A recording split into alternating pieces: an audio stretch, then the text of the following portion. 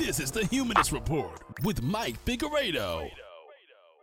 This podcast is sponsored by viewers like you on Patreon, through PayPal donations, with YouTube memberships, and Twitch subscriptions. To support the show, go to patreon.com/Humanist Report or become a member by clicking the join button underneath any one of our videos on YouTube. Members get early access to most videos and get to participate in monthly Zoom hangouts with Mike. Here's the biggest stories we talked about this week on the Humanist Report. Enjoy the show. I can't believe I have to say this, but Palestinian people are not disposable.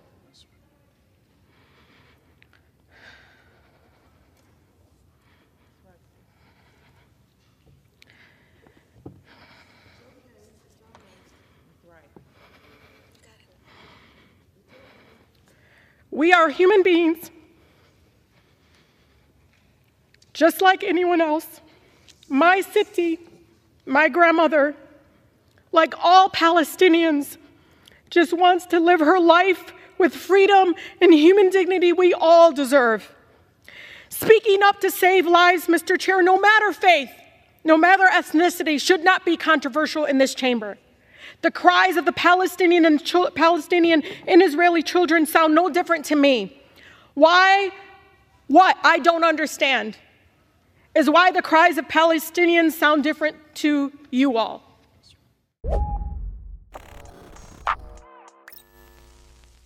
You just listened to a portion of Congresswoman Rashida Tlaib's speech during a debate on whether or not the House should move forward with a motion to censure her. Now, that motion advanced in a 208 to 213 vote, and at the time that I record this video, I don't know the outcome of the final vote, but who knows which way it's going to go. Either way, this effort is nefarious and disingenuous, and that's what I want to talk about. Now, on top of that vote and that debate, Marjorie Greene has reintroduced her resolution to censure Tlaib after it failed the first time last week. Now, this entire effort, it is comprised of lies, hypocrisy, bigotry, and cowardice, and this is a coordinated attempt to condemn the only elected Palestinian American woman in Congress. And we're going to get to why I say that. I think it's going to be evident towards the end of this video. But first, I do want to show you more of her speech because what she says here is critically important. Trying to bully or censor me won't work because this movement for a ceasefire is much bigger than one person. It's growing every single day. There are millions of people across our country who oppose Netanyahu's extremism and are done watching our government support collective punishment and the use of white phosphorus bombs that melt flesh to the bone. They are done watching our government, Mr. Chair, supporting cutting off food, water, electricity, and medical care to millions of people with nowhere to go. Like me, Mr. Chair, they don't believe the answer to war crimes is more war crimes. The refusal of Congress and the administration to acknowledge Palestinian lives is chipping away at my soul. Over 10,000 Palestinians have been killed. Majority were children. But let me be clear. My criticism has always been of the Israeli government and Netanyahu's actions. It is important to separate people and governments, Mr. Chair. No government is beyond criticism. The idea that criticizing the government of Israel is anti-Semitic sets a very dangerous precedent, and it's being used to silence diverse voices speaking up for human rights across our nation. Do you realize what it's like, Mr. Chair, for the people outside the chamber right now, listening in agony to their own government dehumanizing them? To hear the President of the United States we helped elect dispute death tolls as we see video after video of dead children and parents under rubble. 71% of Michigan Democrats support a ceasefire. So you can try to censor me, but you can't silence their voices. I urge my colleagues to join with the majority of Americans and support a ceasefire now to save as many lives as possible. President Biden must listen to and represent all of us, not just some of us. I urge the president to have the courage to call for a ceasefire and the end of killings. That right there is what speaking truth to power looks like. And currently, it's a really lonely place, unfortunately. The people behind Rashida Tlaib they were showing solidarity and support, and I really am thankful that she has some people by her side at least. But for the most part, most people in Congress are against her, including Democrats. But despite that, future historians are going to look back at this moment, and they're probably going to be shocked by the treatment of Congress's lone Palestinian-American voice.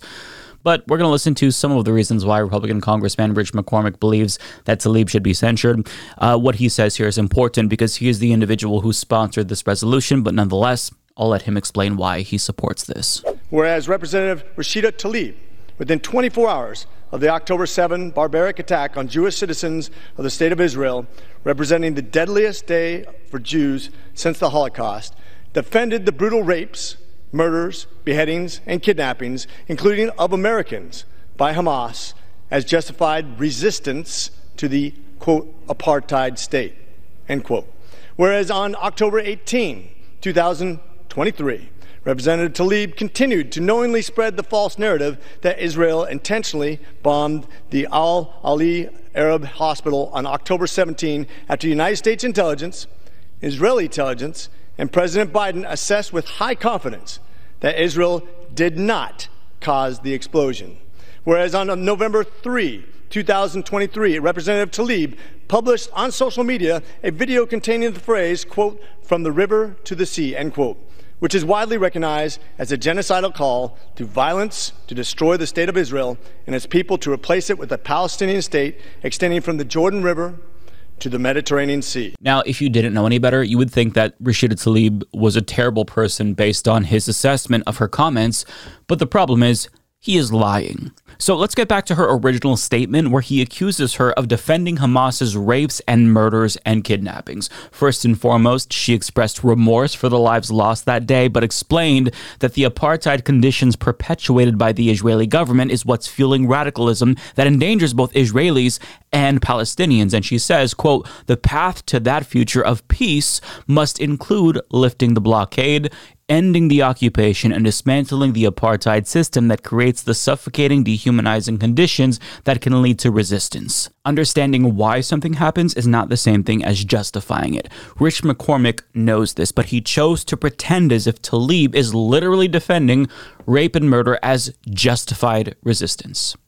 Now, you can accuse her of being unclear with her words. You can say that that statement should have been worded better, but saying that she justified Hamas's brutality is downright slander. It's a smear, and he knows it.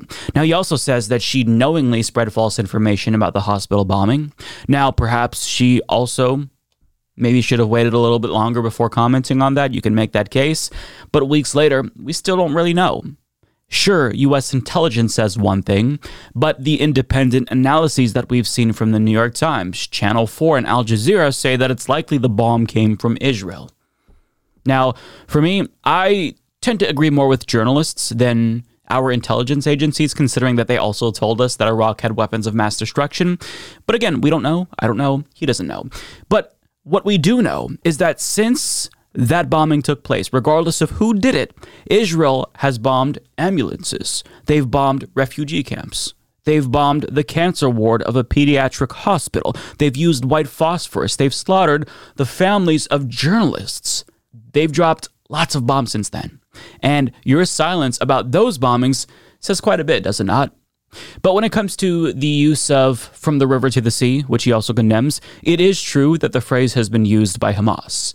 And the way that they use it is genocidal, which makes it seem tainted to the rest of us.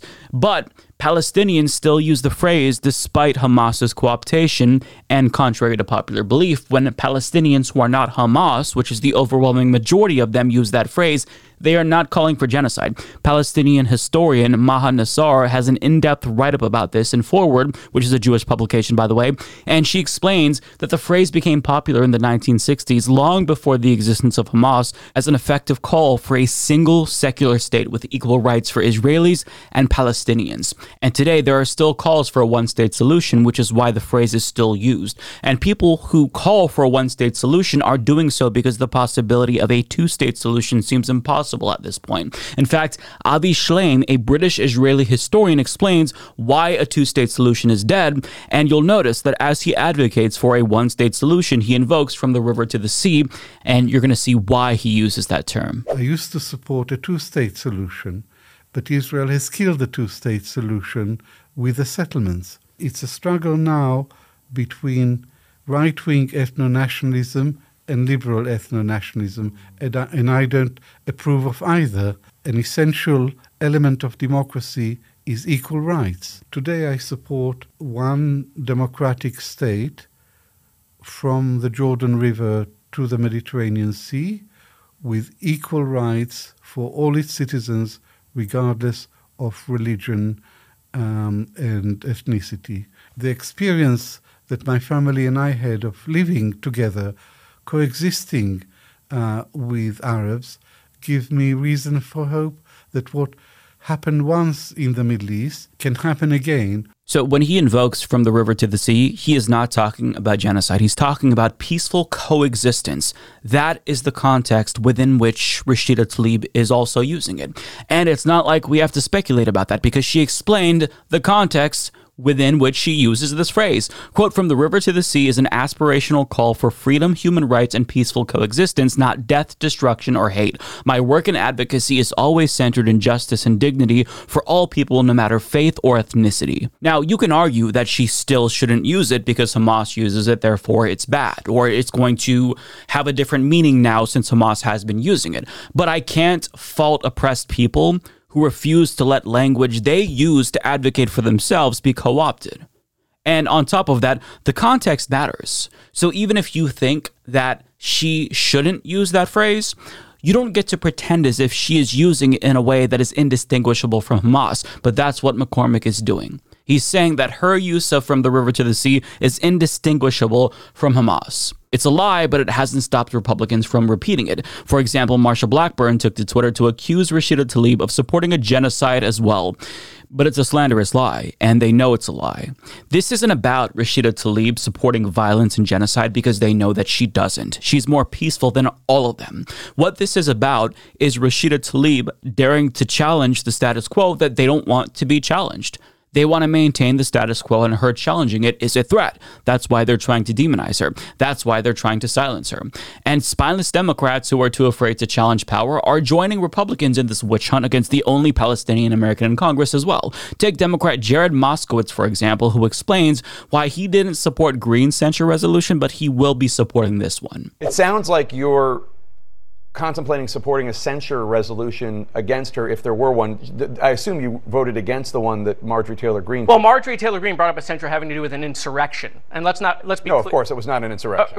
It was not an insurrection, and October 7th should not be conflated with any other date on the calendar. So, but if there were one that was more about what she said that I just read, that's something you would support. If a censure comes on her misinformation on the hospital bombing, which obviously we know was not true, that she continued to spread even after intelligence came out it wasn't true, and on From the River to the Sea, I would support that censure.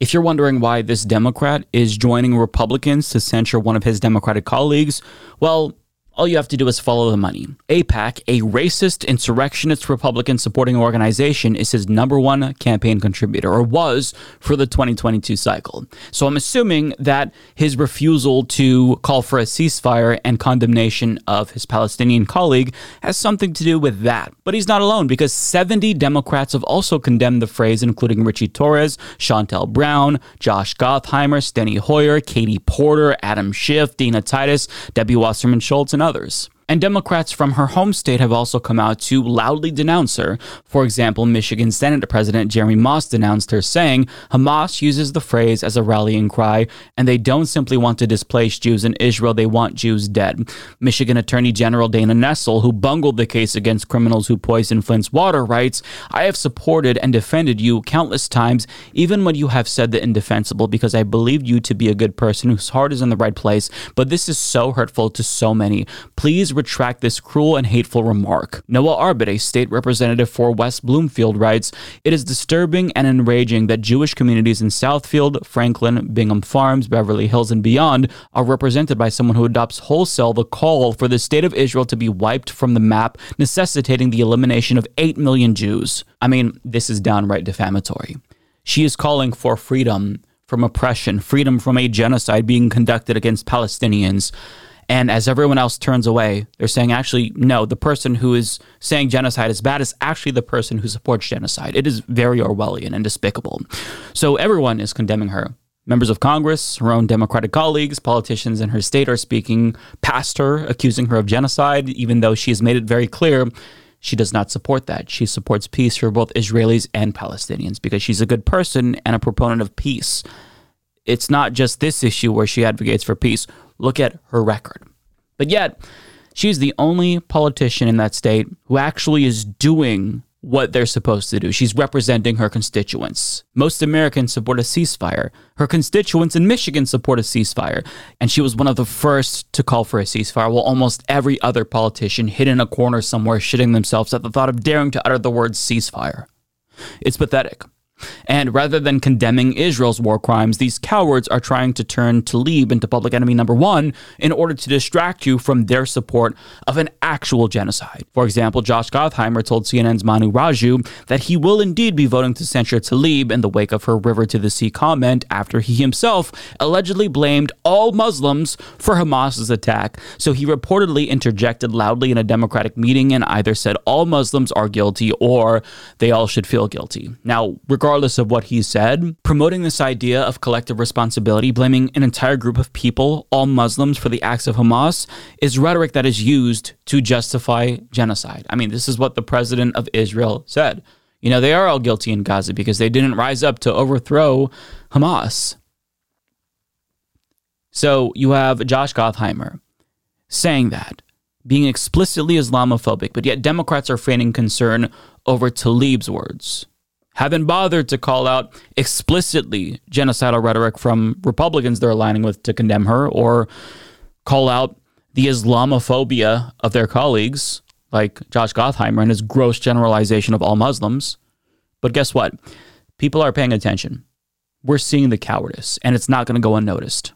In fact, this was pointed out on MSNBC as well. I would encourage the other side to not so lightly throw around the idea of innocent Palestinian civilians, as is frequently said.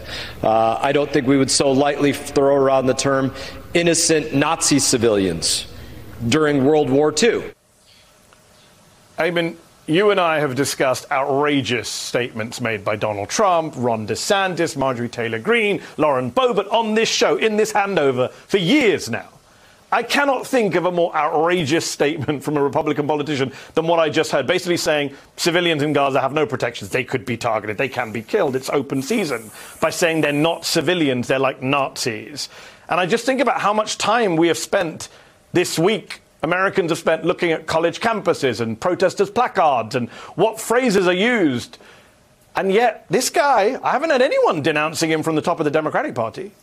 No, I mean, the comments, they're not only abhorrent, they reflect a deep ignorance from this congressman who we should also note showed up to Congress dressed in an Israeli military uniform in the early days of this war. But as you said, this is a reflection of where the Republican Party is in this country, where the discourse is in this country at the moment. Yeah. And it's troubling and it's scary. It reflects an anti-Palestinian sentiment that's not just in words. I mean, you actually now have a member of the Republican Party, Representative Ryan Zinke, who introduced this bill to basically ban Palestinians from this country, to strip Palestinians who are in this country and have them deported.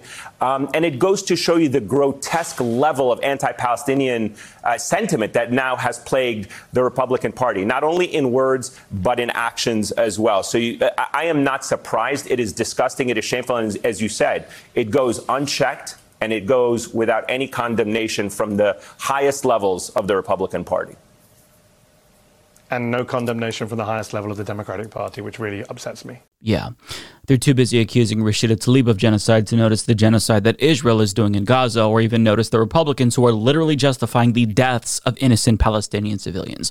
But I mean, it goes back to this general bigotry against Palestinians that is socially permissible in the U.S.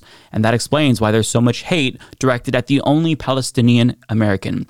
It's bigotry, it's Islamophobia, and it's racism. And because she dares to challenge the status quo and defend her people, Republicans and Democrats are tripping over themselves to condemn her. They are the biggest fucking cowards on the planet, and I have no respect for them.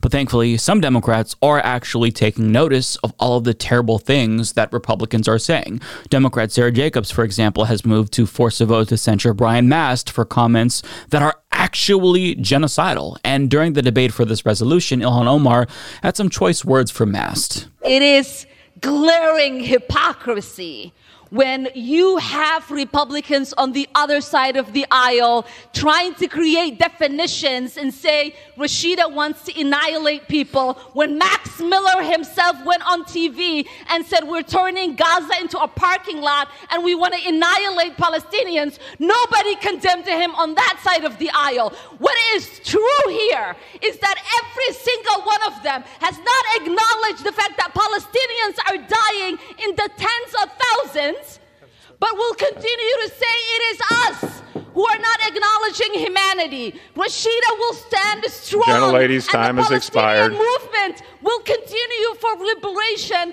until every single Palestinian has the right to Gentleman live from in Maryland liberty. is recognized. That was fantastic. It feels so gross to see lawmakers feign outrage over Rashida Tlaib's support for genocide while they turn a blind eye to an actual genocide that's happening in Gaza. I mean, it's despicable. But it can't possibly be a genocide if you don't view the victims of Israel's indiscriminate bombs as human beings that are equal to you. And as that number grows, we all risk growing more detached from all the suffering because larger numbers are so much more difficult to visualize. So when we hear 4,000 Palestinian children are dead, we know that that's bad, and it still might elicit a visceral response, but it's hard to imagine what that looks like. So I want to bring it down to a smaller scale and look at a couple of examples that have haunted my mind for weeks. So this 12-year-old Gazan boy, Ani Eldus, was just a couple of years older than my nephew. He was a gaming YouTuber. He loved video games, and his dream was to hit 100,000 subscribers on YouTube. And the video clip to the right is him announcing that he hit 1,000 subscribers. He is never going to realize this dream because he was killed in an Israeli airstrike. He's not responsible for the atrocities committed by Hamas. He wasn't even alive when they came to power. He was just a kid, and he wanted to be a gaming YouTuber. But his life is now gone forever. Now, this last one is also incredibly heartbreaking. This is 7-year-old Mujahid, who drew a picture for the people who were giving him chemotherapy for his cancer. And him and his entire family were killed after a bomb was dropped on his home. Just 7 short years of life. We're talking about human beings. Their lives are precious. Like us, they feel pain. They have hopes and dreams. They want to live. And one of the few members of Congress who is advocating for their right to exist is being slandered by everyone who's too fucking afraid to tell Israel to stop. Because they don't know what that would mean for their political career. Or they don't know if, that's going to elicit some backlash. Who cares? How can you see the images that we're all seeing and remain silent? I mean, in this instance, silence is violence. If you're not speaking out against this, you are complicit. And that goes for everyone who refuses to call for a ceasefire. Bernie Sanders, my representative, Joe Biden, they're all cowards. And they absolutely deserve to be condemned by us until they call for a ceasefire. I mean, when we look back at this moment years from now, I want you to ask yourself, which side do you want to have been on? The side who defended human dignity, Rashida Tlaib, who's saying, I want all Palestinians and Israelis to be free, or the side who didn't, the side who turned a blind eye to genocide? I know which side I'm on. I think Democrats need to stop fretting, need to stop looking at this as a warning and look at it as a wake-up call to organize, to mobilize, to register people, to talk about the accomplishments of this administration. If you want to beat Donald Trump, stop clutching your pearls and get to work. You just heard Ana Navarro's response to Democrats concerned about new polling, which indicates that Biden is in serious danger of losing to Donald Trump.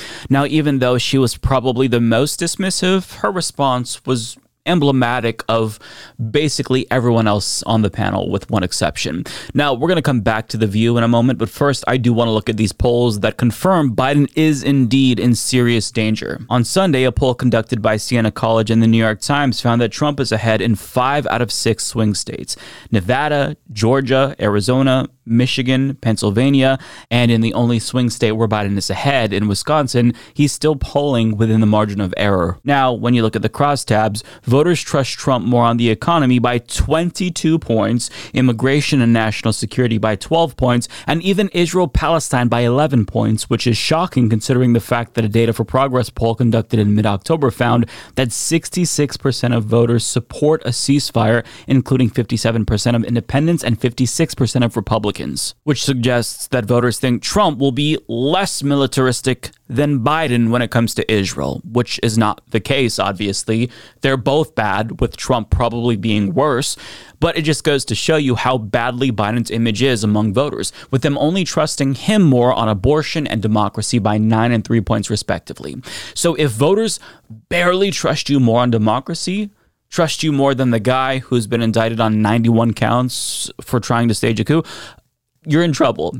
You're in trouble, and I don't know how else to put it. Now, this New York Times poll does not seem to be an outlier because in October, Gallup poll found that Biden's support among Democrats dropped 11 points within a single month. And the numbers in Michigan are in line with findings from a poll by the Arab American Institute, which found that Biden's support among Arab Americans plummeted to 17% after 59% of them supported him in 2020. And a poll commissioned by Detroit Action got the same result, with only 16% of Muslim Americans saying that they'd vote for Biden again, with 2/3 saying that they'd vote against him. Now, the same poll found that a majority of Michigan Democrats support a ceasefire in Gaza, and 92% of Arab Americans and 75% of voters under 30 also support a ceasefire. But we're not done yet, because a CBS News poll finds that a majority of likely voters believe that Trump's level of support for Israel would be about right compared to Biden's. And the same respondents also believe that having Biden as president would increase the chance of war by 10 points,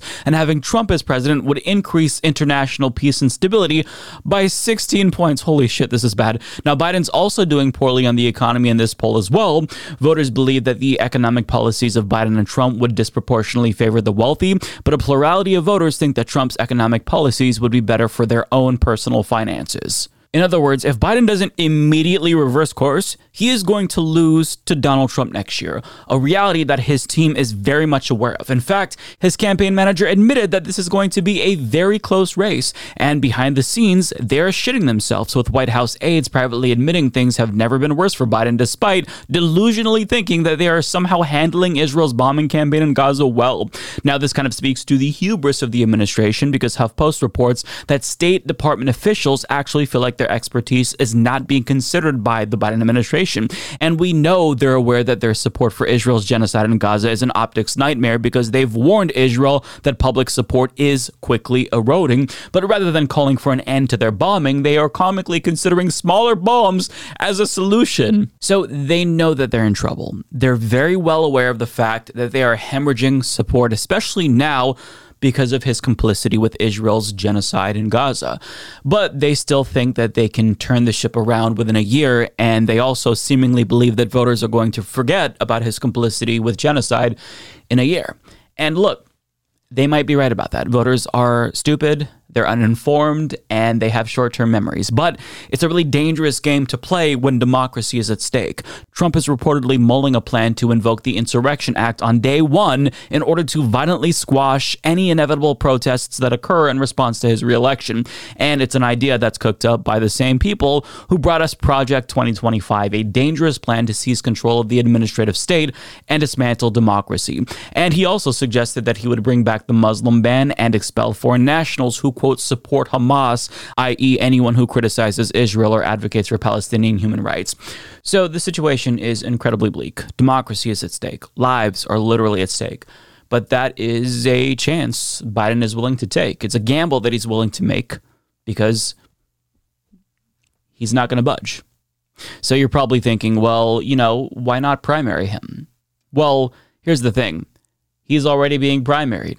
The media doesn't cover his main primary opponent, Marianne Williamson. And here's the thing about a primary. Even though Democrats are disillusioned with Biden and they generally don't want to see a matchup between him and Trump, when you look at polls showing head-to-head primary challenges, the same Democratic Party primary voters who are apparently disillusioned with Biden would vote for him again in almost every head-to-head matchup. The only person who would beat Biden in a primary is George W. Bush's bestie, Michelle Obama, even though she has repeatedly stated that she has no interest in running ever.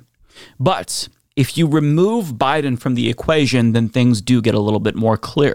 So let's go back to the Siena College poll that's making all the headlines. As you can see, a named alternative does not fare well because the choices just aren't great when it comes to Democratic Party presidential contenders. But an unnamed generic Democrat has an 8-point advantage against Donald Trump, which indicates that voters are not happy with Biden and they're also not happy with the choices that the Democratic Party is presenting. It's not just the neoliberals, it's progressives too. They don't seem enthusiastic about a Bernie Sanders run again. I'm not either, admittedly, or AOC. They want someone new. That's what these polls indicate. And that tells us that at this point in time, our chances of defeating Trump would increase by 8 points if Biden was out of the equation. But yet, he is willing to risk American democracy to selfishly cling to power, even though he knows the chances of him losing are high. Now, thankfully, some Democratic Party elites across the political spectrum are saying what is kind of hard to say, what they don't want to say, what's been taboo for Democratic Party loyalists to say. They are gently trying to nudge Biden into dropping out as soon as possible so other Democrats can cobble together a quick primary campaign before the primaries take place in 3 months from now. Let's talk about Gaza, Congressman. How much damage is Joe Biden's support for Israel doing to the Democratic base? And how much is that going to cost him in places like Michigan with younger voters, Arab American voters in a key battleground state, which, thanks to that new poll from the Times, we already know he's struggling in even before this war. Could this war cost him re-election?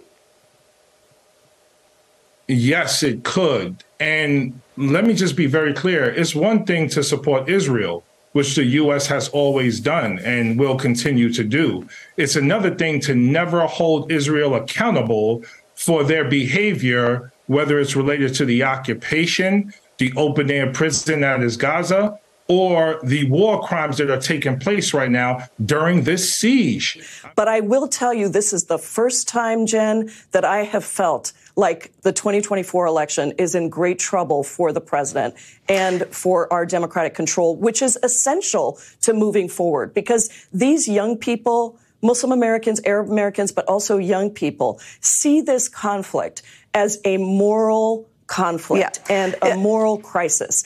And they are not going to be brought back to the table easily with, if we do not address this. When elected Democrats are sounding the alarm, it would be wise for Biden to listen to members of his own party. Now, liberals will probably dismiss the criticism from Jayapal and Bowman because they're progressive. And what progressives say really has no standing when it comes to the centrists and conservatives within the Democratic Party. But unfortunately for them, it's not just the progressives. It's not just the far left who's speaking out against Biden's chances. It's some of Biden's biggest boosters in 2020. Let's assume the election was November the 3rd of this year. Oh, Lord. And they said the candidates are Joe Biden, the Democrat, Donald Trump, the Republican, Joe Manchin and Larry Hogan, no labels, and Cornel West. Trump would be a betting favorite, all right? And so somebody better wake the f*** up. This is a race about democracy and the state of our democracy and the survival of our democracy. And that's the threat on the other side here. And I know how deeply the president feels about that. So he just has to ask himself, is this the best path? I suspect that he will say yes. But time is fleeting here, and this is probably the last moment for him to do that check. And it's probably good if he does. That right there is very telling to me. When you have David Axelrod and James fucking Carville sounding the alarm, that's when you know things are serious. But there's an effort right now to downplay and minimize these warning signs, and it behoove all of us to not bury our heads in the sand. Yes, it's still early and a lot can change between now and November of 2024, but it's possible that things don't change enough to stop Trump from winning, and that would be obviously very bad. I don't have to explain to liberals why Trump winning would be a disaster for American democracy and a lot of people. Now, early polls in 2016 showed that Bernie Sanders was also much more electable against Trump than Hillary Clinton, and even though he had a double-digit lead against Trump in hypothetical matchups, Democratic elites ignored the warning signs and insisted that Hillary Clinton was the safest bet. I mean, it kind of feels like a repeat of 2016, albeit with Biden, where everybody's saying, ignore the polls, trust me, Biden is the best bet, he's the safest chance of beating Trump, don't worry about Trump. It feels like deja vu. It feels like there's a disaster straight ahead and we're moonwalking into it. It's just so frustrating. Now, thankfully, more people this time are pointing out the red flags, because how could you not learn from 2016 after everyone said Hillary would definitely win and she didn't? But there's still a lot of people, mostly in media, who are not learning from the mistakes that everyone made in 2016. One example, of course, is The View, the subject of this video. Now, as you saw, Ana Navarro told people like David Axelrod to stop clutching his pearls and get to work for Biden, as if Biden's potential failure won't be because of him. It'll be because of voters or people like Axelrod who didn't get to work for Biden. I mean, it doesn't really work that way, but regardless, let's listen to more of her commentary and their commentary in particular, because as you're going to see, most of them kind of express the same sentiment. Well, you know how I feel about polls, because I just feel like, you're polling 4,000 people in a place, and you can't tell me that's half the nation. All you can tell me is that, we polled 4,000 people and that's how they felt. Mm-hmm. So I always like to make sure that we're clear on polls, because you remember last time we checked a poll, they had Hillary Clinton winning. Mm-hmm. Look, I think people are not quite laser focused on politics the way we may be on a daily basis. Mm-hmm. Yet they're going to get there. Nobody has laid a finger on Trump, because the Republican primary has been like all these minions fighting amongst themselves. Who can even tell them apart at this point? And it doesn't matter. There's going to be a choice between Joe Biden and Donald Trump. Axelrod says, this is the last time. No, actually, that ship has sailed. Like, the deadline to get on the ballot for Nevada was 2 weeks ago. Yeah. There are deadlines that you need to meet in order to be on the ballot, and those deadlines are passing or gone. And so I think Democrats need to stop fretting, need to stop looking at this as a warning, and look at it as a wake-up call to organize, to mobilize, to register people, to talk about the accomplishments of this administration. If you want to beat Donald Trump, stop clutching your pearls and get to work. I see it more as a campaign strategy, because I think the privilege of another candidate is just not there. When they talk about Biden stepping down, what's the next choice? Where do you go from there? Because now you talk about Vice President Harris, who is polling, if we go with the polling, even worse, but you can't step over her. So what are you doing in this 1 year runway? I'm going to wait before I start focusing on this, because, there isn't.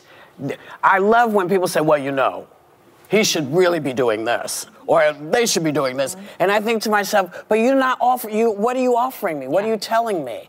Don't tell me there's something wrong, and then don't tell me how to fix it. They are telling you how to fix it. You just don't want to listen. They're saying Biden should drop the fuck out, but you're plugging your ears and you're saying, no, I don't want to think about this right now. Nope. Biden's definitely going to win. Trump's not going to win. Not a chance that can happen. Nope. No way, no how. And listen, that is so naive. I feel like after 2016, we all should have collectively learned that anything can happen in American politics. But we're just right back to that same thinking that got us Trump in the first place. Now, I also want to point out her dismissal of polls. That is incredibly ignorant. Pollsters aren't just polling like 4,000 random people. They are creating carefully representative samples that can be extrapolated to get a snapshot of where the entire population is at. They can sometimes under or overrepresent, but polling methodology is much more complicated than she makes it out to be. And even though they're not everything, there's other things to consider besides polls, we dismiss them at our own peril. Now, there was so much more there that was just wrong, but I'll concede that time is running out. Ana Navarro is correct about that. She said that the deadline to get on the ballot in Nevada was 2 weeks ago, and that's correct. That is a problem. But my response to that would be, well, either they extend the deadline in the event a new primary takes place, or they don't get to participate. It's not like all of these things are written in stone and nothing can change. Yes, things are difficult to change, but they can change. And that brings us to Sarah Haynes, who said, well, what's the next choice?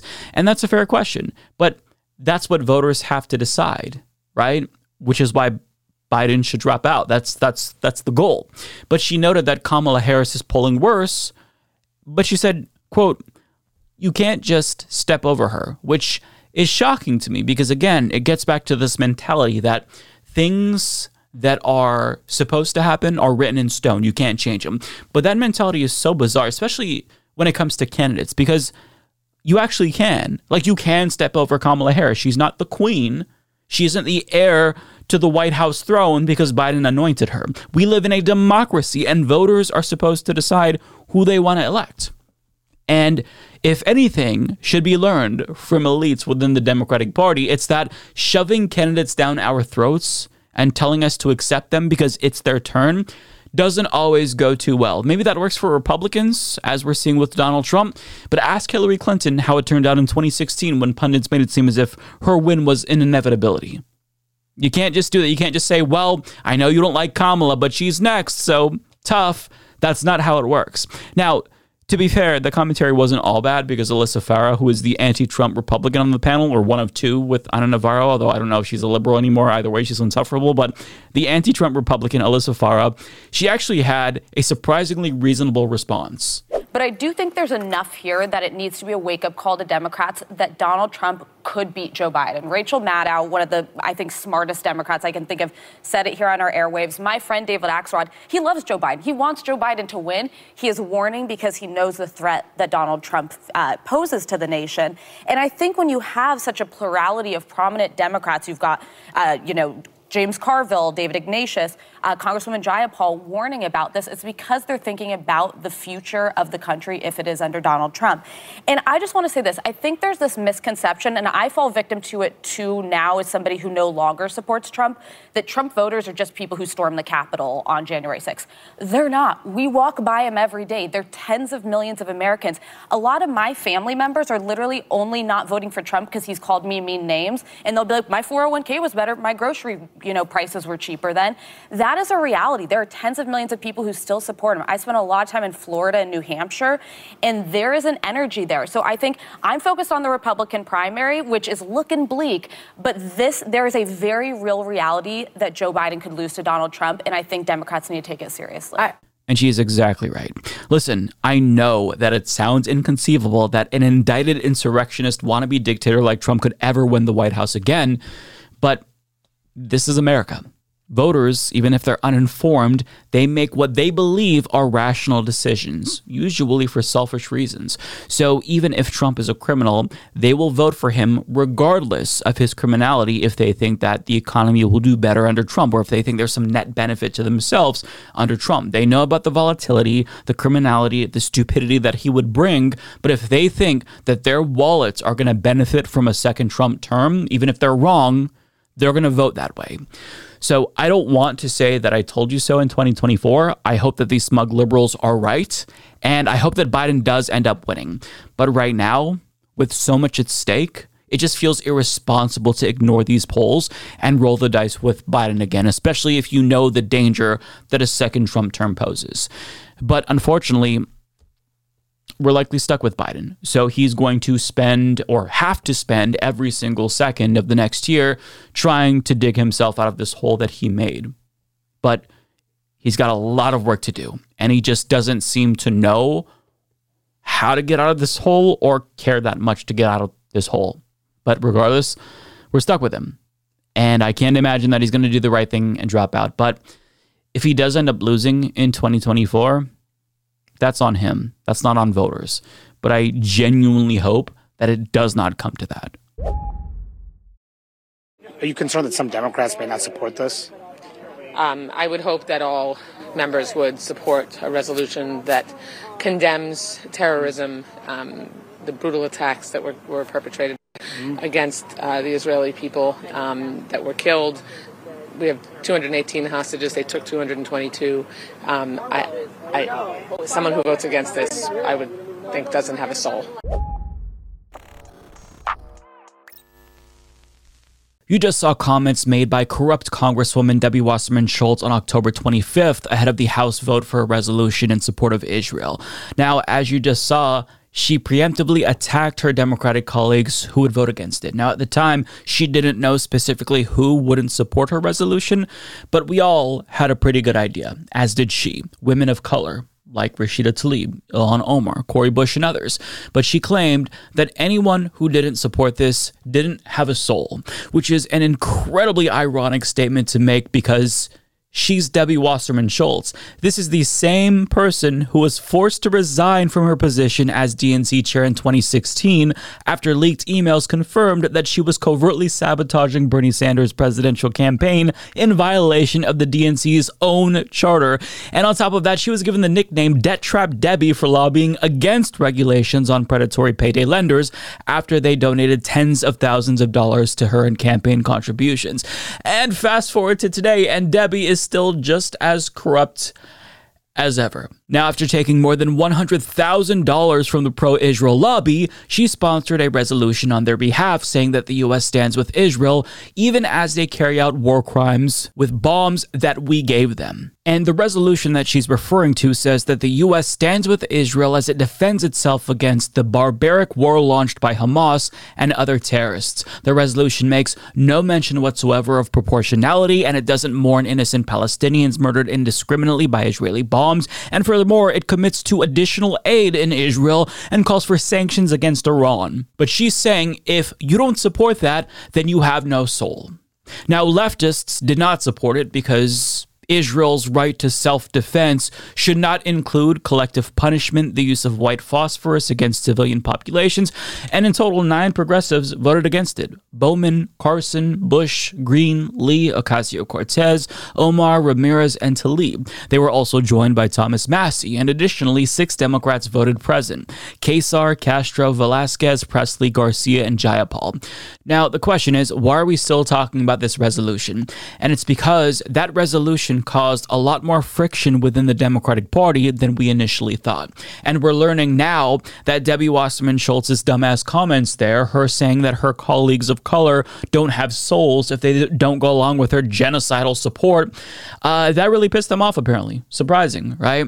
And this is according to Manu Raju, but he explains what happened after she made that dumbass remark.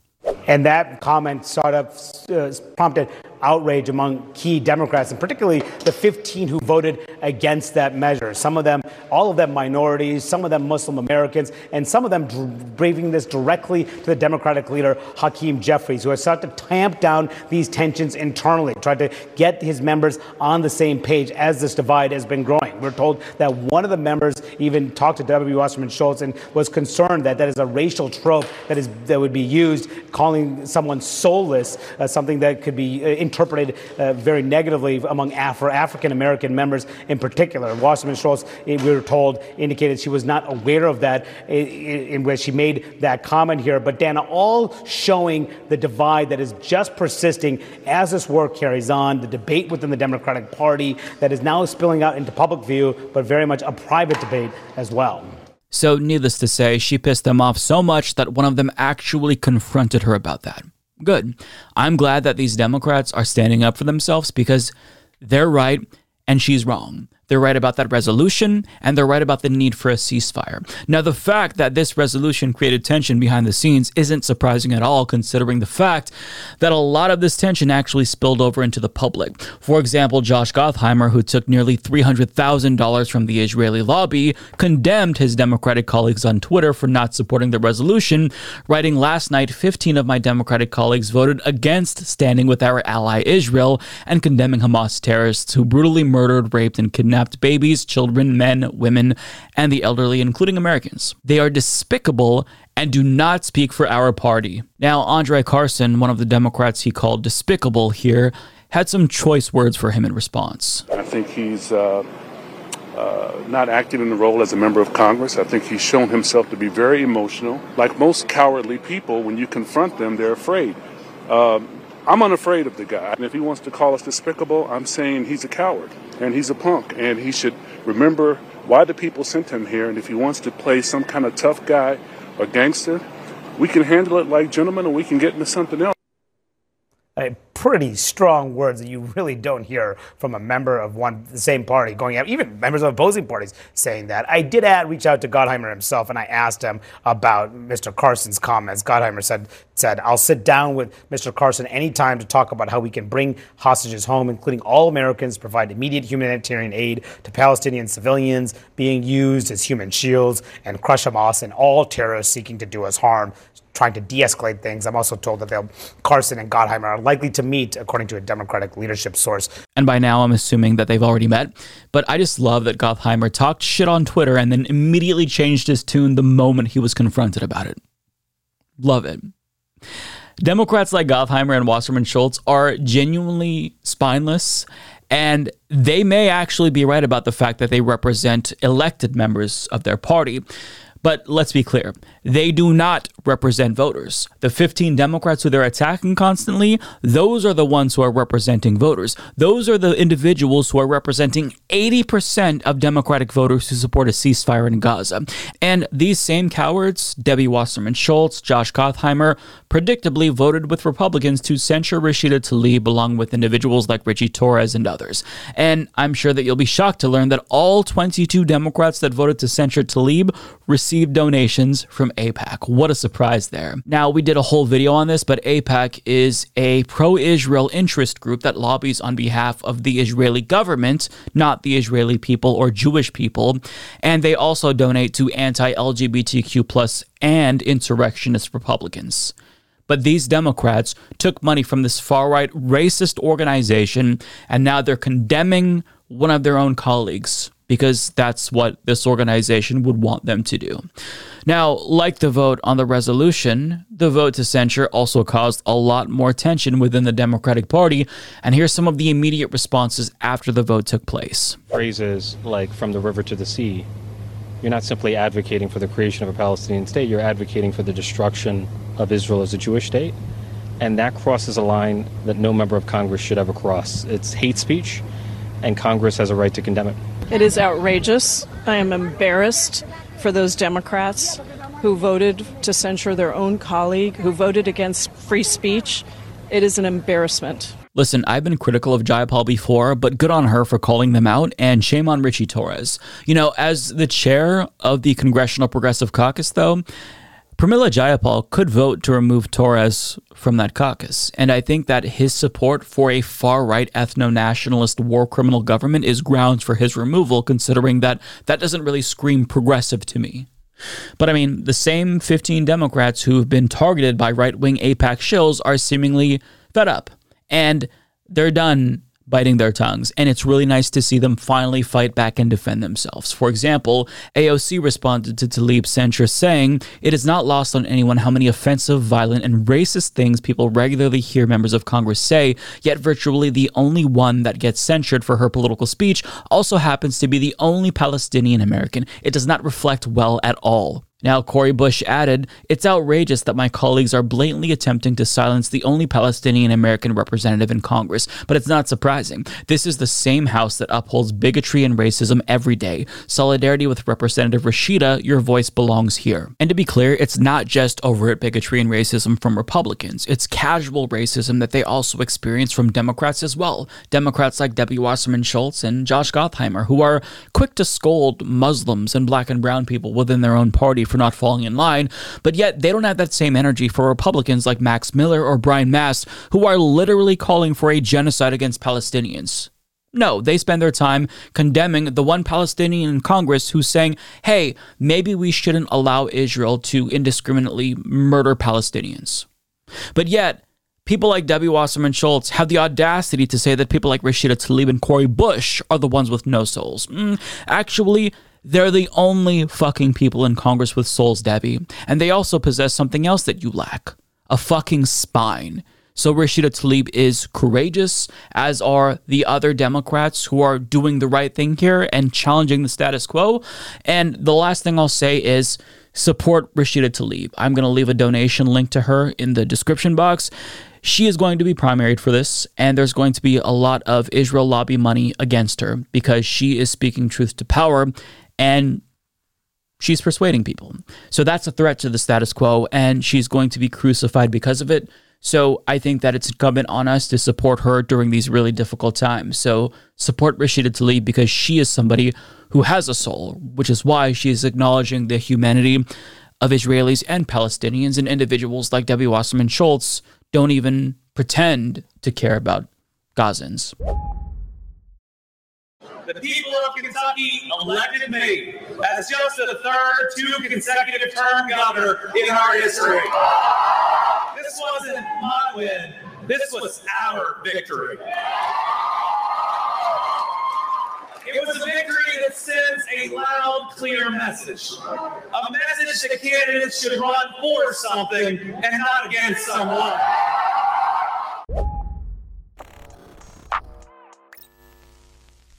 Well, last night's elections did not go too well for Republicans, and as I record this video, they are currently coping and seething, and as you watch this video, they are likely still coping and seething because this probably isn't going to be a wake-up call to them because I think they're incapable of introspection and growth, but it is very, very disappointing if you're a Republican, in particular if you want women's reproductive rights to be controlled. So we're going to talk about some of the results and we'll get to the coping and seething, but first, let's talk about Kentucky, because as you saw, Kentucky's Democratic Governor Andy Beshear defeated his Republican opponent and won re-election. Now, this is significant for a number of reasons. First and foremost, this is a deep red state that Trump won by 25.9 points in 2020, yet a Democrat just won re-election. Now, second of all, this is important because the GOP tried to drive down his popularity by using trans rights as a wedge issue, but it failed, which gives us some insight into how this issue fares at the ballot box, and thankfully, not great. So let me give you some additional context. Back in March, the state GOP passed a bill that banned gender-affirming care for trans youth. It also regulated bathroom usage of trans people and mandated classroom censorship akin to Florida's Don't Say Gay law. And this was likely intended to be a sort of political trap for Beshear, because if he was too afraid to veto massive legislation during an election year, well, his base could feel disillusioned and he could lose. But if he did veto it, he was basically teeing up an attack against him by Republicans who would inevitably portray him as a woke groomer or something. But he did the right thing. He vetoed this bigoted legislation, and on top of that, he defended trans youth. AP reports Governor Andy Beshear said in a written veto message that the bill allows too much government interference in personal health care issues and rips away the freedom of parents to make medical decisions for their children. In his one-page message, he warned that the bill's repercussions would include an increase in youth suicides. The governor said, "My faith teaches me that all children are children of God, and Senate Bill 150 will endanger the children of Kentucky." Now, predictably, Republicans quickly pounced on the governor's veto to try to portray him as out of touch with most Kentuckians on the issue. Quote, Andy Beshear thinks it's okay for children to have access to life-altering sex change surgery and drugs before they turn 18, state Republican Party spokesperson Sean Southard said in a statement. Today, he revealed how radical he truly is. Now, as journalist Aaron Reed points out, Republicans went on to spend $2 million in ads trying to portray Beshear as an extremist on LGBTQ+ issues, and they ran ads featuring Riley Gaines to warn voters that trans people are somehow destroying women's sports. But despite all of that, he won. And they lost. And this indicates that demonizing trans people isn't as politically advantageous as Republicans hoped it would be. Beshear even flipped Letcher County, which Trump won by nearly 60 points. And Beshear's success has left a lot of people confused. For example, Gateway Pundit, a right-wing outlet, asks, "Someone please explain how Kentucky Republicans can vote in the GOP AG and Secretary of State by 17% and 22% and then vote for the Democrat for governor. How does that work?" Now, if you look at the responses, they essentially all think that it's rigged because Democrats apparently forgot to rig the down ballot races when they were rigging the gubernatorial race. But in reality, it's a pretty simple formula. But I'll let Beshear explain what he did to win. Our blueprint was as simple as show up, work hard, get results, and care about everybody. And don't get distracted by whatever the issue of the day is in Washington, D.C. Now, when people wake up in the morning, they don't think about President Biden or President Trump. They think about, do they have a good enough job? Can they afford to take their kids or their parents to a doctor when they're sick? Do they feel safe in their community? Are their kids getting the best education? Is the road they drive on to work safe? Does it need repairs? Those are the things that impact everybody's daily lives. And I hope that not just Democrats, but Republicans and independents go there. Enough of trying to demonize groups of people, of driving a wedge between people, of the attacks and the anger. How about we all talk about how to improve people's lives, and then the electorate can decide who has the better plan or the better ideas or who they trust more to move them forward. And that's it. It's not rocket science, but other Democrats just can't seem to figure out how to win, especially in these red states, and oftentimes they lose when they shift further to the right to appeal to moderates because they end up isolating their core base. But just deliver, and they will reward you by voting for you. Don't be afraid to challenge Republicans. Don't fall for their gotchas. Just deliver for your constituents, and you will win. It's that simple, really. Now, on top of that, he also just ran a good campaign, and he found ways to cut through the GOP's propaganda and appeal directly to voters.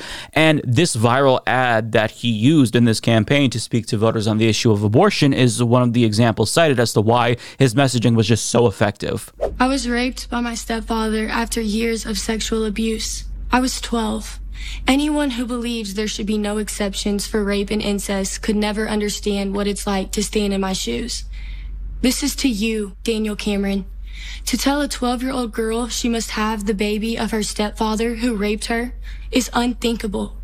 I'm speaking out because women and girls need to have options. Daniel Cameron would give us none. Now, it is really hard to hear her story. It's gut-wrenching and nauseating, but people need to hear her story. They need to see the reality of post-Roe America and how anti-abortion Republicans want to further victimize victims.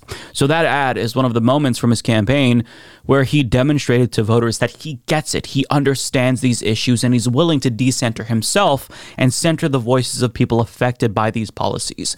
Now, on the subject of abortion, well, the good news doesn't stop there, because Ohio became the 24th state to legalize recreational marijuana, and most importantly, they voted to codify abortion rights into their state's constitution. And this was a hard-fought victory because Republicans did everything in their power to prevent this from happening, but it still failed. So if you're unfamiliar with issue 1, here's some additional context from our coverage of it in August. Now, what they wanted to do was make it more difficult for citizens to amend their state's constitution by raising the vote threshold to 60%, as opposed to a simple 50 plus 1% majority. Now, this ballot initiative would have cemented that. And they cynically chose to hold this special election in August, even though literally earlier this year, they effectively banned August special elections, citing the cost and low turnout as part of their reasoning. But they chose to violate their own law to capitalize on low turnout in a brazen effort to push through an undemocratic amendment that would increase the odds that they would defeat this upcoming pro-choice ballot initiative. So their desperation here is palpable, but they're not wrong to think that they'd lose if they didn't rat fuck this election, because as NBC News reports, abortion rights have won in literally every single election since Roe v. Wade was overturned. Just over a year ago, Kansas voters rejected an amendment that it would have eliminated the right to an abortion, and on November 8th, abortion rights won in all 5 states where it was on the ballot, notably including red states like Kentucky and Montana, and a purple state like Michigan. And Ohio is now the 7th state to reject attempts to restrict reproductive rights thus far, and this doesn't even take into account the Wisconsin Supreme Court election held in April, which was largely about reproductive rights as well, where the pro-choice judge won over the far-right anti-choice judge. So 2 things are clear. 1, after seeing that video, I need a haircut. But 2, Republicans were scared shitless. They also purged voters from the rolls, which I didn't mention there, but voters saw through their bullshit. Now, fast forward to today, and they've now protected reproductive rights in the state's constitution, and it's evident that the GOP's propaganda failed and their opposition to abortion rights hurt them, even with independents and some pro-life Republicans, and that's not hyperbole. The New York Times reports Wendy Pace, a 52-year-old independent, said she didn't normally vote in off-year elections, but came out because she wanted to vote yes on issue 1. I have a teenage daughter, and I don't like having my rights taken away from me, she said. I fear that this is just the beginning of rights being taken away, and I do fear for my daughter and what her rights would be going forward. Another person says, I'm a Christian, but I am thinking long term. It's between a person and their maker, said Carolyn Lloyd, 54.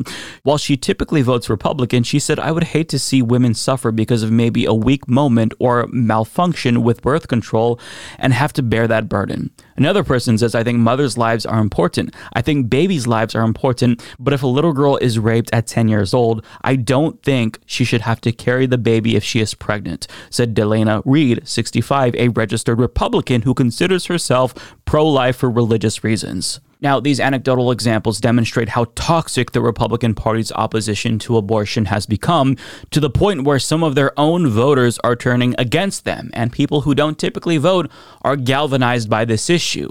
I mean, we heard it from that one lady who said, I don't usually vote in these, off-year elections, but I'm coming out to vote specifically because of abortion. Now, what's interesting to me is that even after multiple defeats on this issue, Republicans are still shocked by this. In fact, this tweet by David Brody demonstrates this perfectly, where he says, here's an absolutely disgusting exit poll statistic from last night. 24% of so-called white, born-again, or evangelical Christians voted for Ohio's pro-abortion constitutional amendment. It's not just the left, just horrible. It's so good. Just inject that tweet right into my fucking veins. I love it so much. Now, other Republicans are predictably seething as well, and in response to exit polls in Ohio showing broad support for abortion rights, theocratic fascist commentator Matt Walsh responded by saying, you will hear from many on the right that this result means we should give up and simply accept the mass slaughter of infant children. I will never accept it. I don't care what the polls say. Forfeit this fight and you forfeit your soul. Nothing matters after that. Look, I for one am very glad that he is continuing to pretend like abortion rights equals baby killing, because that deceitful strategy of lying has been a demonstrable failure for Republicans. But by all means, please double down on that losing strategy, Matt. Please continue to persuade Republicans to run against abortion rights, because it's going really well for you all. Oh, love it. Love it so much. Now, there's also more elections that I want to react to. Big elections, small elections, but here's what stood out to me. So in Virginia, Republican Governor Glenn Youngkin tried to hold control of the state house while flipping the Senate to Republicans. Now, he ran on his political accomplishments and assumed that his popularity would carry Republicans to victory. He also tried to create a new blueprint for Republicans struggling to sell abortion bans to voters. And he told voters that if Republicans took control of the state, that they could look forward to a more moderate ban on abortion. Now, while he did this, down-ballot Republicans mostly ran on transphobia, but Virginians told them all to eat shit. Because not only did Democrats hold control of the Senate, they actually flipped the House, and on top of that, they elected the state's first transgender state senator, Danica Rome. So it turns out that Glenn Youngkin overestimated his popularity, and Republicans overestimated the popularity of transphobia. You love to see it. Now, in New Jersey, the entire state is now controlled by Democrats after they flipped the House of Delegates from Republicans to Democrat. And in Pennsylvania, Democrat Daniel McCaffrey defeated Republican Carolyn Carluccio in their state Supreme Court race. Now, in Mississippi, Republican Tate Reeves, a.k.a. Mitch McConnell's younger doppelganger, did end up defeating his Democratic opponent and win re-election, but it was still surprisingly close. He won by 4.6 points after Trump beat Biden here by 16.5 points. And that's big because we're talking about Mississippi. I mean, this is a deep red state. But as you see, a Democrat got really close to beating an incumbent Republican. That is a sign for Republicans that things might be going bad for them in the future, even in red states. Now, those were the biggest races, but there's still some significant local races that I do want to touch on. So late Supreme Court Justice Antonin Scalia's daughter lost the school board race that she was running in. And I'm glad that that happened. But regardless, I'm sure that her father is still smiling up at her from hell and is proud regardless. Now, a Republican running for city council in Texas was arrested for possessing CP literally hours before the election, and he ended up losing. In fact, he came in third place, which is reassuring because there was some concern that they would still vote for him regardless, but he came in third, so that's good. Now, this one is crazy to me. So Democrat Joseph DiMartino won the Derby mayor race in Connecticut after Republican DiGiovanni Jr. beat the incumbent mayor Rich DeZekin in the GOP primary by 10 votes. Now, Republicans presumably ousted DeZekin because he was too moderate, whereas DiGiovanni is a MAGA chud, and he is literally facing charges over his participation in the January 6th insurrection. So, he was the MAGA guy, and they wanted a MAGA guy. So they voted in him by 10 votes. But after the incumbent Ezekiel lost, he ran a sore loser campaign, split the GOP vote, and the Democrat ended up winning. It is a beautiful tale of Republicans fucking around and finding out. Now, one more thing that I want to draw your attention to is Aaron Reed's write-up about how Moms for Liberty fascists suffered major defeats in school board races across the country. And I'm not going to share the article with you, but I'll just link to that down below and encourage you to read it because it is very encouraging. Now, let's get to the part that you've all been waiting for, the right-wing coup. So as you saw, Matt Walsh was very sad about voters' stance on abortion, but to push back against this notion that he is wrong and it's a losing issue, let's look at what he's saying. Quote, 5 years ago, lots of people on the right assured me that the trans issue was a political loser. We proved them wrong, really?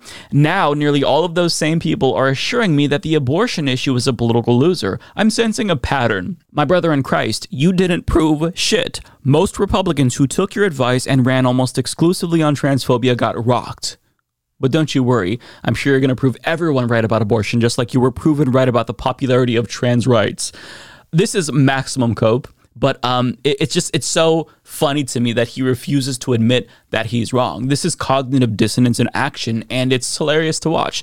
But I do want to move on from Walsh because Rick Santorum, someone who I haven't heard about, someone who I forgot existed, is also grappling with Republicans' poor performance, and he's going to make a really interesting admission here. And you put very sexy things like abortion and marijuana on the ballot, and a lot of young people come out and vote. It was a secret sauce for disaster in Ohio. I don't know what they were thinking, but that's why I thank goodness that most of the states in this country don't allow you to put everything on the ballot because pure democracies are not the way to run a country. So then, incredible, just fucking incredible. We can't let people vote on individual issues because most of the time they're going to vote against Republicans, so it's best to not let the peasants decide for themselves. I mean, in this moment, Republicans are collectively coming to the realization that most Americans just don't agree with them. They don't. Even Sean Hannity admitted this on Fox News, and the sadness that he was feeling while he made this admission was almost palpable. I'm going to be honest about this, and I consider myself pro-life, but I understand that's not where the country is. I would say first trimester or Dobbs 15 weeks seems to be where the country is, Kayleigh. I want to stay with you on this issue. And these issues will be decided by the states. You talked to the Speaker of the House. I talked to the Speaker of the House. It is not going to be an issue in the House of Representatives. This is not going to be decided any longer in Washington, D.C. The states will decide. But Democrats are trying to scare women into thinking Republicans don't want abortion legal under any circumstances. Now, where on earth would Democrats get this idea from? A better question is, where on earth would Trump get this idea from? Because he also warned Republicans that abortion extremism and bans with no exceptions are going to lose them elections. So it almost feels like maybe Republicans are the ones scaring women, not Democrats, doesn't it? Of course not. It's Democrats. They're always the bad guys no matter what. There's no objectivity, no nuance whatsoever. It's not Republicans, it's Democrats. Amazing. But I want to get to the best cope of the entire election cycle because failed New York City Council candidate Brian Robinson wrote this concession speech on Twitter after losing, and it is an absolute banger. Quote, "Thank you to all that fight the good fight with me. NYC is irredeemable. Congratulations to Keith Powers. The city has blindly chosen its own suicide. Jews, get out while you can. My family will be. To the Nazi machine that killed the great city, go fuck yourselves, soulless bastards." I think that he might be a little bit mad that he lost the election. So, in conclusion, these results are absolutely fantastic. It indicates that despite Joe Biden's dismal poll numbers, voters are still motivated to vote based on issues, which is a good sign and puts me a little bit more at ease after seeing the New York Times poll published on Sunday, which showed that Biden was losing in almost all key swing states. So, in these dark times, I'm really happy to bring you at least some positive news. Things might be bad, but Americans are seemingly waking up and rejecting right-wing propaganda when it comes to abortion and trans rights. And if the fear-mongering around these issues isn't persuading voters, then what else do Republicans have? You know, they're not running on economic issues because giving tax breaks to the wealthy isn't going to galvanize people. They're not running on increasing the social safety net or actually delivering for voters. So what do they have? And the answer is fuck all, which is why they're losing. Want more? Visit humanistreport.com for links to our full catalog of videos on YouTube, Means TV, and Facebook. You can also find audio versions of the show on Spotify, Apple Podcasts, SoundCloud, iHeartRadio, and other major podcast platforms. And before you go, consider supporting the show on Patreon or through YouTube memberships. You'll get early access to most videos, invites to monthly live chats with Mike, and you'll be thanked by name at the start of the next episode. There are other ways to support the show. You can like, subscribe, turn on notifications, and share our content on social media. Thank you for watching.